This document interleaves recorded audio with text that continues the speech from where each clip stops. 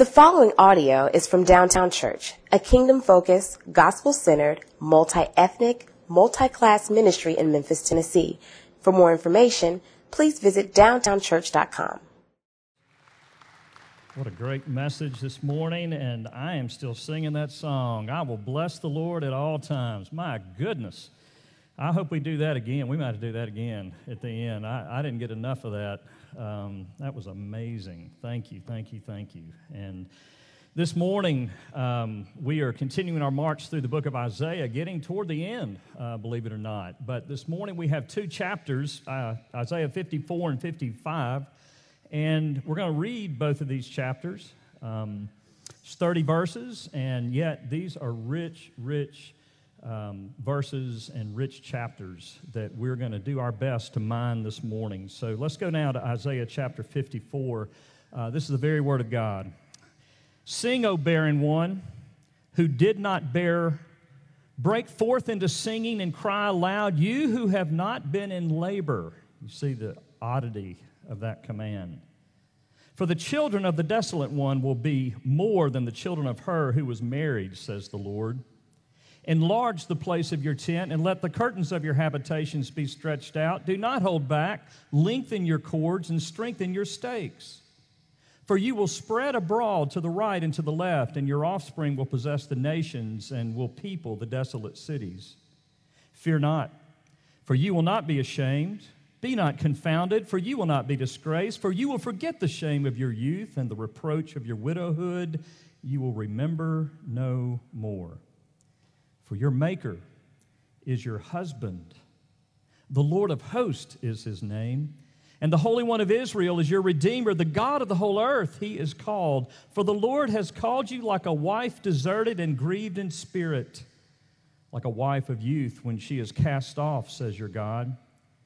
For a brief moment I deserted you, but with great compassion I will gather you. In overflowing anger for a moment I hid my face from you, but with everlasting love I will have compassion on you, says the Lord, your Redeemer. This is like the days of Noah to me. As I swore that the waters of Noah should no more go over the earth, so I have sworn that I will not be angry with you and will not rebuke you. For the mountains may depart and the hills be removed, but my steadfast love shall not depart from you, and my covenant of peace shall not be removed, says the Lord, who has compassion on you. O afflicted one, storm-tossed and not comforted, behold, I have set your stones in antimony, and your foundations with sapphires. I will make your pinnacles of agate, and your gates of carbuncles, which is really crystal, and all your wall of precious stones. All your children shall be taught by the Lord, and great shall be the peace of your children. In righteousness you shall be established, and shall be far from oppression, for you shall not fear, and from terror, for it shall not come near you. If anyone stirs up strife, it's not from me. Whoever stirs up strife with you shall fall because of you. Behold, I've created the smith who blows the fire of coals and produces a weapon for its purpose. I have also created the ravager to destroy. No weapon that is fashioned against you shall succeed, and you shall confute every tongue that rises against you in judgment. This is the heritage of the servants of the Lord, and their vindication from me, declares the Lord. Chapter 55. Come, everyone who thirsts. Come to the waters. He who has no money, come buy and eat. Come buy wine and milk without money and without price. Why do you spend your money for that which is not bread, and your labor for that which does not satisfy? Listen to me, and eat what is good, and delight yourselves in rich food. Incline your ear and come to me. Hear that your soul may live, and I will make with you an everlasting covenant, my steadfast, sure love for David. Behold, I made him a witness to the peoples, a leader and commander for the peoples. Behold, you shall call a nation that you do not know, and a nation that did not know you shall run to you, because of the Lord your God and the Holy One of Israel, for he has glorified you. Seek the Lord while he may be found. Call upon him while he is near. Let the wicked forsake his way, and the unrighteous man his thoughts. Let him return to the Lord, that he may have compassion on him, and to our God, for he will abundantly pardon. For my thoughts are not your thoughts, Neither are your ways my ways, declares the Lord. For as the heavens are higher than the earth, so are my ways higher than your ways, and my thoughts than your thoughts. For as the rain and the snow come down from heaven and do not return there, but water the earth, making it bring forth and sprout, giving seed to the sower and bread to the eater, so shall my word be that goes out from my mouth. It shall not return to me empty, and it shall accomplish that which I purpose, and shall succeed in the thing for which I've sent it. For you shall go out in joy and be led forth in peace. And the mountains and the hills before you shall break forth into singing, and all the trees of the hills shall clap their hands. Instead of the thorn shall come up the cypress. Instead of the briar shall come up the myrtle. And it shall make a name for the Lord, an everlasting sign that shall not be cut off. Pray with me. Our great God, we thank you this morning that indeed this is your very word. And we pray this morning that you would come in power and might to open our hearts, to open our ears, to open our souls, our minds, to receive your word. Oh God, you have promised right here in this text that your word will accomplish its purpose, that it will not be thwarted, that your word is powerful than our resistance, that your life is more powerful than our death, that your light is greater than the darkness. And so pierce it all for your glory this morning. Win the hearts of your people. We pray for eyes to see and ears to hear, for we pray in Jesus' name. Amen. Well, we're going to dive right in. As you can see, we have a lot to cover. So we're going to dive right into the teaching of this text. And the first thing that I want us to see is that God is the husband, the relationship, the significance, whatever word you want to say, God is what you're searching for. God is the one you're searching for. He's the one I'm searching for. Behind every desire, the answer is God. Forbes magazine did a survey, a poll of their subscribers, and they asked this one question. If you could say in one word what you want more of in life, what would it be? And here are the answers. Number one, happiness. I thought, and number two, money. I thought for sure money would be first, but no, happiness. Number three, freedom. Number four, peace. 5, joy. 6, balance. 7, fulfillment. 8, confidence. Then the writer went on to really bemoan the fact that all of these are not found out there, but they're found inside of us. And that is really the gospel of our age, but that is not Christianity. Now, if I can understand there is benefit by not being driven by money, not being driven by letting your happiness depend on the circumstances, outward circumstances of your life, resting your confidence in what other people think about you, if you get that promotion or not, if you get into that school or not, if you make that deal or not. There's benefit to that, but this is not Christianity. Because Christianity says this. This is the voice of God that says, "Come, everyone who thirsts, to the waters. And he who has no money, come, buy and eat. Come buy wine and milk without money and without price." And who is the voice behind this plea? Verse 6 and 7 of 55, "Seek the Lord while he may be found." You see, God comes to us and he says, you're not going to find it inside of you or outside of you in this world. You're going to find it by piercing the heavens and coming to me and responding to me. This is where you will find significance. And we as Christians say, amen. But dear friends, this is written to Christians. This is not written to the world. Isaiah was not written to the world. Isaiah is a prophet to the people of God. This is a message you need to hear. This is a message that I need to hear. It's been the message of Isaiah from the beginning. Who is the barren one? Who is the wife, the barren one in 54:1? Who is the deserted wife in 54:6? It's the church. The wife that's been cast off is the church. In chapter 1, verse 21 of Isaiah, we started by looking at this, and I remember preaching that. How the faithful city has become a whore, she who is full of justice. God is calling His people who've been whoring with the nations around them and the things of this earth and looking to anything but Him to satisfy them and to flourish them. And then in chapter 50, verse 1, behold your iniquities, for your iniquities you were sold, and for your transgressions your mother was sent away. The invitation is an invitation to broken, misguided, confused, worn out, idolatrous men and women. It's to you and it's to me. How do you need to come to God this morning? That's not a message that you just give other people. It's a message that you must answer every moment of every day. How must I come to God? And if these chapters teach anything, it's that relationship with God is central. It's not just serving God, it is relationship with God. Note the metaphor God uses here of husband and wife. Why turn from money, sex, pleasure, works, hobby, travel, or maybe Zillow? If you saw the Saturday Night Live skit, and if you didn't, you really should. It's hilarious, and it's so accurate. They're looking, these people are looking at Zillow like they're looking at pornography, you know. And it's true of all of us, where there's something we're looking at. It may be pornography, but every one of us has some type of pornography. We're looking to something to satisfy us outside of the living God. Why turn from these things? Verse 5 of 54, for your Maker is your husband. Oh, my goodness.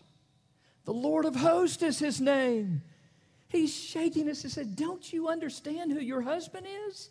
The Holy One of Israel is your Redeemer. The God of the whole earth He is called.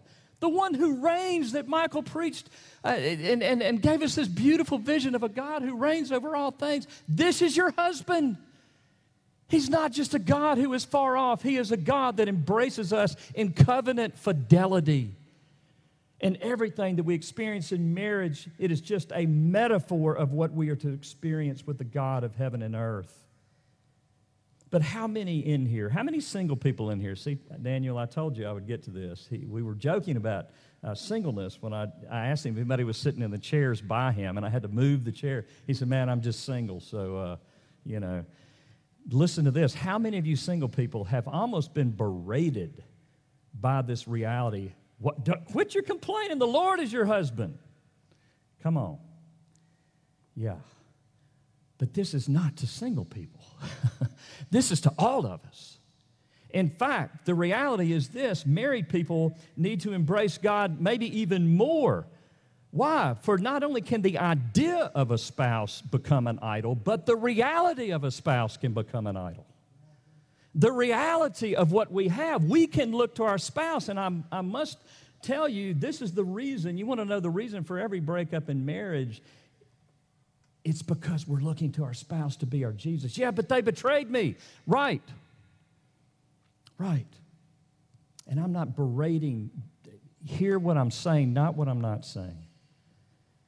This is the issue in all of our marriages, really. We're putting the pressure on our spouse to be what only God can be.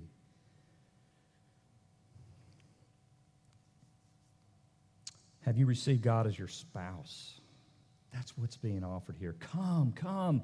Who is giving this invitation? Your husband, your spouse, the Redeemer, the Holy One of Israel. Why is He doing it? Because he's an egotistic deity? Because He needs you? No. No, of course not. Why is He doing it? Because He is the only one that can give you what you were made to receive. He is the Lord, your Maker, your Creator. He knows you. What if I told you today you could marry the person who knows you best because he or she fashioned you? Oh, okay, that's the one that's really made for me. You get it? That's the gospel. That's what's being said here. If money or sex or power or fun or travel or a new house could fulfill you, God would say, have at it. But He loves you too much. And He loves me too much. God is your husband. He's the one you're searching for. But secondly, the nature of God's love shapes the essence of this relationship. We have to understand to whom this offer of come to me is going out to. Again, verse 54:1. Sing, O barren one, who did not bear. Break forth into singing and cry aloud, you who have not been in labor. For the children of the desolate one will be more than the children of her who is married. Why would a barren woman sing? Especially in the Old Testament culture. Why would she sing? Paul gives us a little insight. In Galatians 4, he does the exegesis for us.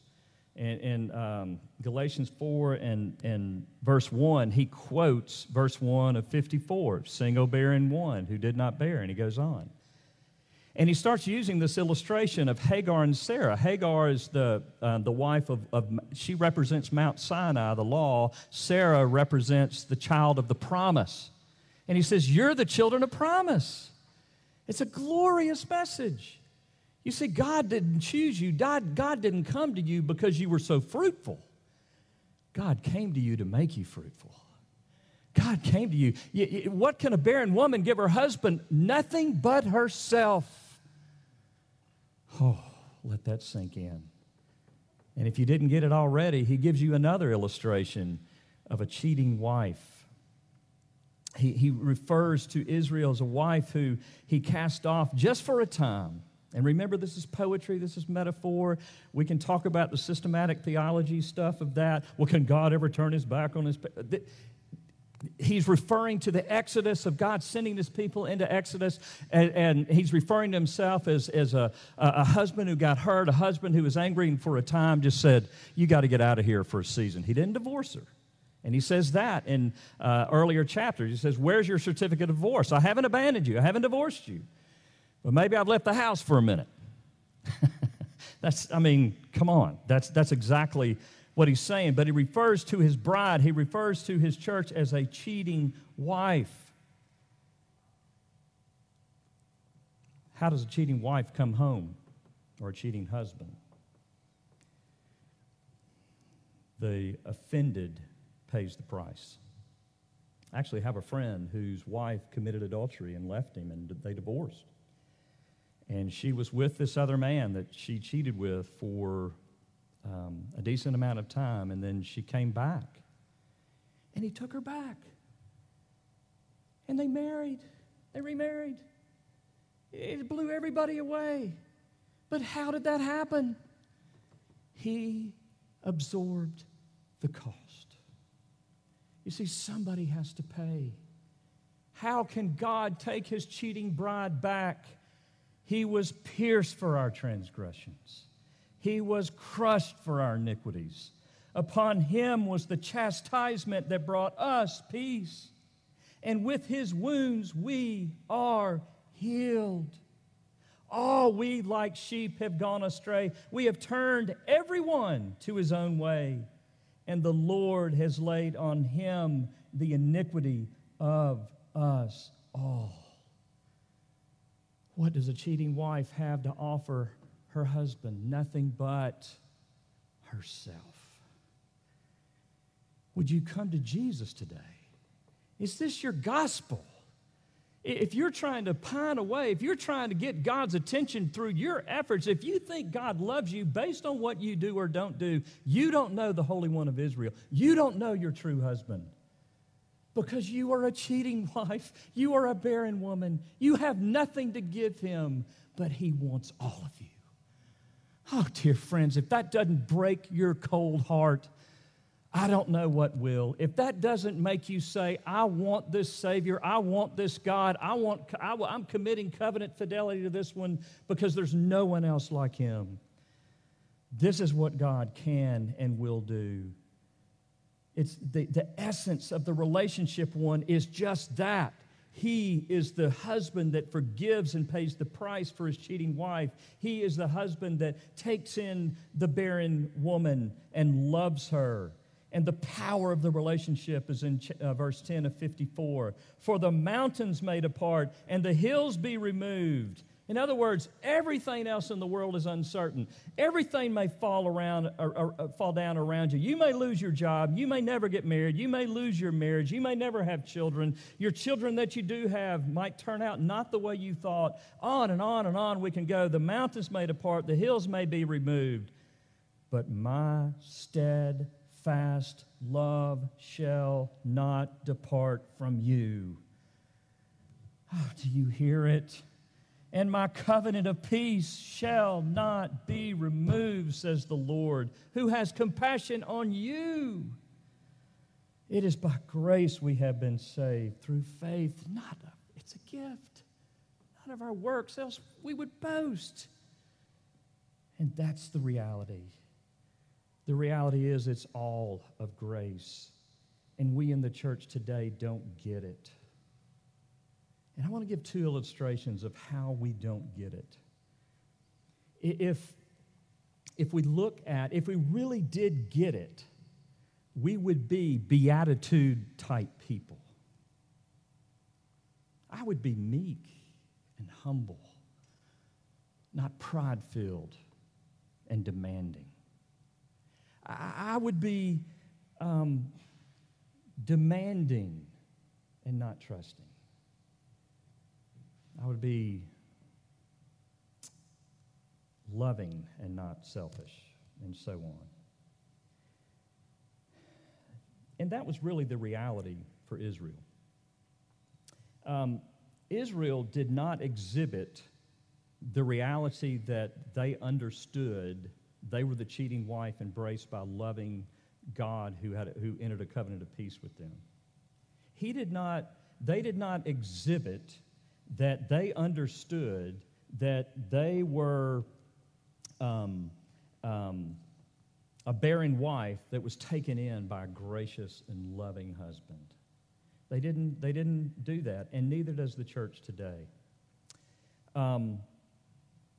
If we really got this reality, I don't know that if the church did today, I don't know that we would have seen what we saw on January 6th become a reality.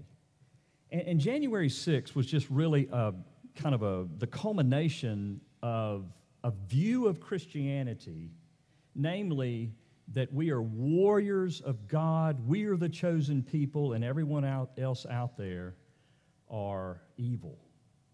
And we have to take matters into our own hand, and we will win with power. And we are taking our country back for God. But God never commands us to take our country back. In fact, it's just the opposite. Ephesians 6.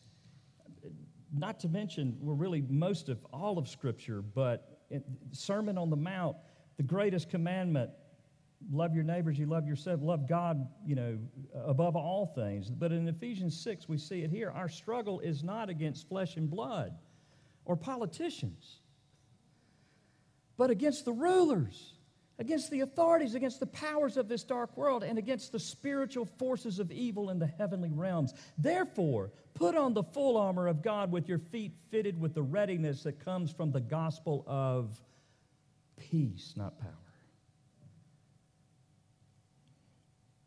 Christians today think if we gain control, we gain influence. But the reality of Jesus' kingdom is if we give up control, we gain influence. If we abdicate needing control, we give up. We gain the very control that we're looking for. Because what is more radical?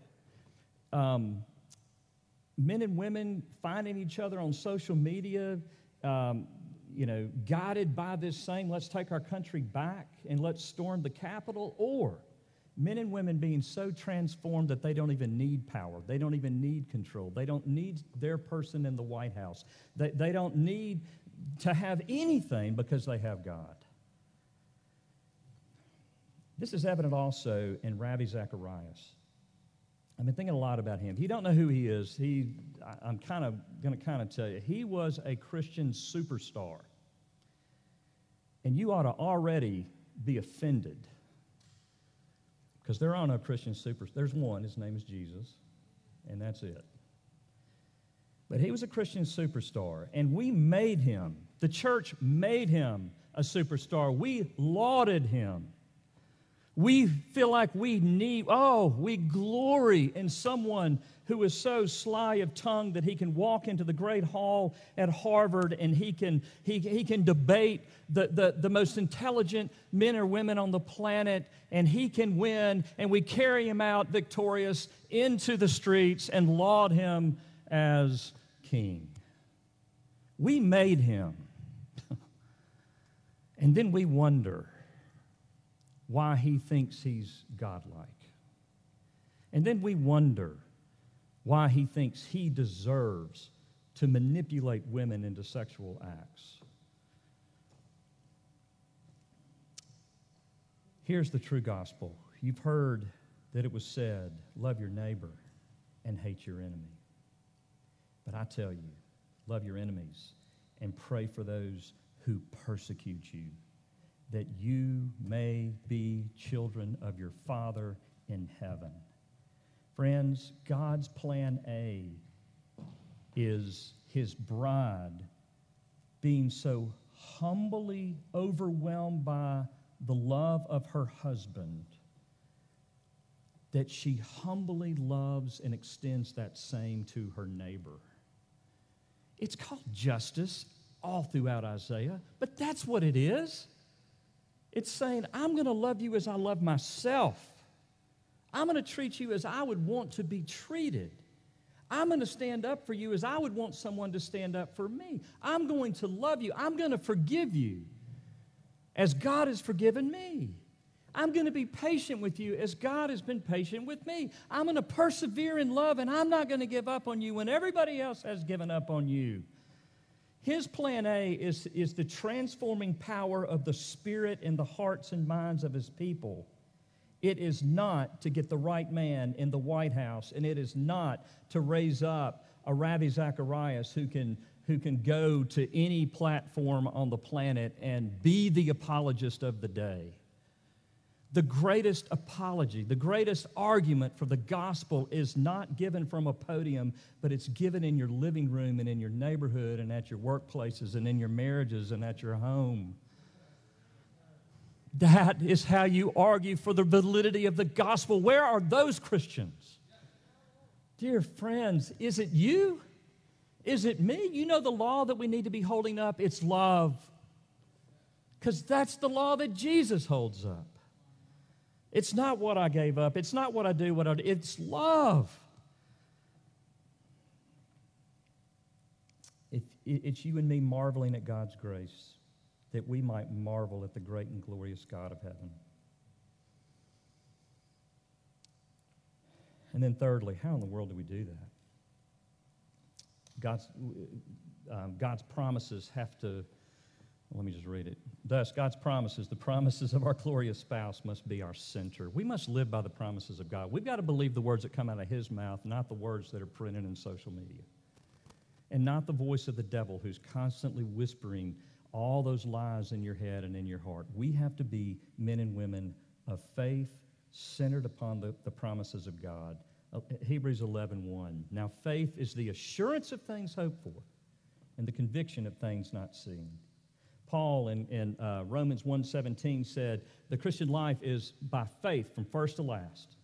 You never outgrow it. It's fueled by faith, believing, trusting the realities of the gospel that yes, begins with God reigns and is glorious, but we are the cheating wife, we are the barren woman, but he has embraced us through Christ Jesus, the piercing of his son Jesus, yes, but that so shapes us that we want to live for him, and we live off of the words that come from his lips.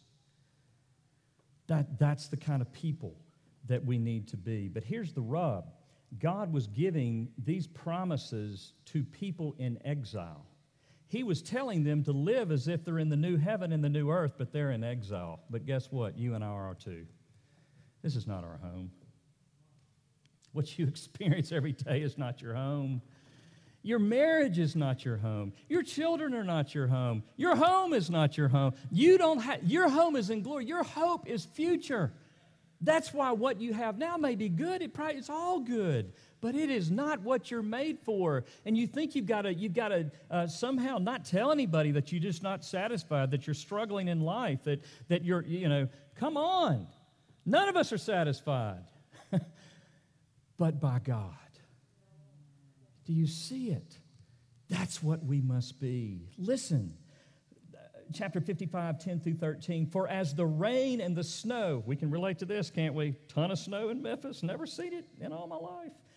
For as the rain and the snow come down from heaven and do not return there, but water the earth, making it bring forth and sprout, giving seed to the sower and bread to the eater, so shall my word be that goes out from my mouth. It shall not return to me empty, but it shall accomplish that which I purpose, and shall succeed in the thing for which I have sent. For you shall go out in joy and be led forth in peace. The mountains and the hills before you shall break forth in singing, and all the trees of the field shall clap their hands. Instead of the thorn shall come up the cypress. Instead of the briar shall come up the myrtle. And it shall make a name for the Lord, an everlasting sign that shall not be cut off. Dear friends, who is the myrtle? Who is the cypress tree? Who is the essence of joy but King Jesus? And we can see that through the New Testament, reading the Old Testament through the New Testament. He is our hope. He is the one. Yes, will one day, someday, the trees literally clap their hands? I believe yes. I'm believing in the poetry. I'm claiming the poetry this morning, okay? I literally had a good friend. We were fly fishing. We drove up on the Frying Pan River outside of Steamboat in Aspen, Colorado. And it was early morning. There was, steam or whatever rising off the water. The aspen trees were brilliant. And he literally started crying. And he quoted this verse. And he made me cry. Because why? Why will the aspens clap? Why will the fish jump out of the water? Because the King will reign victoriously, and the devil will be cast down, and the earth and everything that we long for will be realized forever and ever and ever and ever, and there will be no night. And He will wipe every tear from our eyes. The new heaven and the new earth is our reality, but is it our reality? There will be a day of justice, dear friends. There will be a day of life. There will be a day of deep connection and friendship. There will be a day of time around a table with Jesus, simply eating and drinking new bread and new wine. There will be that day, but we have to live as if it's today. The joy of that day must absolutely permeate everything that we are. God gives us promise after promise, 4 or 5 promises from this passage. 54:10, He promises us peace. My steadfast love shall not depart from you, and my covenant of peace shall not be removed, says the Lord who has compassion on you. He promises protection. No weapon that is fashioned against you shall succeed. You shall refute every tongue that rises against you in judgment. This is the heritage of the servants of the Lord, and their vindication from me, declares the Lord. Has He given us protection? He's given us the resurrection. Though we die, we live. Amen. And then He promises a city in 54:11 through 12. I could preach a whole sermon out of probably every verse in here, but the city and the description of the walls and the floor, and it's incredible. We have a city whose streets are made of gold, and no one's hungry, and no one's shamed, and everyone's loved. Oh, His presence is promised. Why do you spend your money for that which is not bread, and your labor for that which does not satisfy? Listen diligently to me. Eat what is good and delight yourselves in rich food. Incline your ear and come to me. Hear that your soul may live, and I will make with you an everlasting covenant, my steadfast, sure love for David. He tells us that indeed He is the only one that can satisfy because He is our husband, the Holy One of Israel, our Creator, our Maker, our Redeemer. And He tells the people of God who are in Babylon to live like they believe it. Chapter 54, 2 through 3. Listen to this. It's crazy. They're in exile. Enlarge the place of your tent. What are you talking about, Lord? And let the curtains of your habitations be stretched out. Don't hold back. All right, add on to your house is what he's saying, as if you're going to have more children than you can possibly imagine. Wait a minute, Lord. I don't know if, wait a minute. Ho. I don't know if I want that many. Oh, no, you break out the walls and you start adding bedrooms because my promise is true. Don't hold back. Lengthen your cords, strengthen your stakes, for you will spread abroad to the right and to the left, and your offspring will possess the nations and will people the desolate cities. Friends, his promises are true. Why? Because indeed he broke covenant with us when he broke his own son. It's his shed blood, it's his broken body that secures the promises of God. And he says, brother, sister, son, daughter, go live as if it's true. Is this the God that you trust? Come to him this morning. Let go of all that you're looking to satisfy you and look to the God of glory to satisfy you. Pray with me. Lord God, we thank you this morning. Father, Son, and Holy Spirit, how glorious you are. Would you work mightily in our hearts this morning that you might push us out into the world as men and women of promise, not doubt, not fear, but promise. Oh God, may we claim the truth of this passage, and may you make us men and women who understand that we're the barren woman that our husband has taken in. We're the cheating wife that our husband has received back. And oh God, may we come to you and live in your love. Thank you so much. No one could make this up. Thank you. It's too good to be true, but oh, thank God that it's true. Thank you, thank you, thank you. Oh God, move our hearts now to worship you. Oh God, move our hearts now to repent of all the ways we don't love, all the ways that we don't exhibit joy, peace, and patience, and kindness, and goodness, and faithfulness, and self-control, gentleness. Empower us with these fruits. Oh God, live through us that the world might know you are King. I pray in Jesus' name. Amen. Anyway, we may worship him by bringing our tithes and offerings. We have a basket over here for those present, for those not present. You see how to do that now.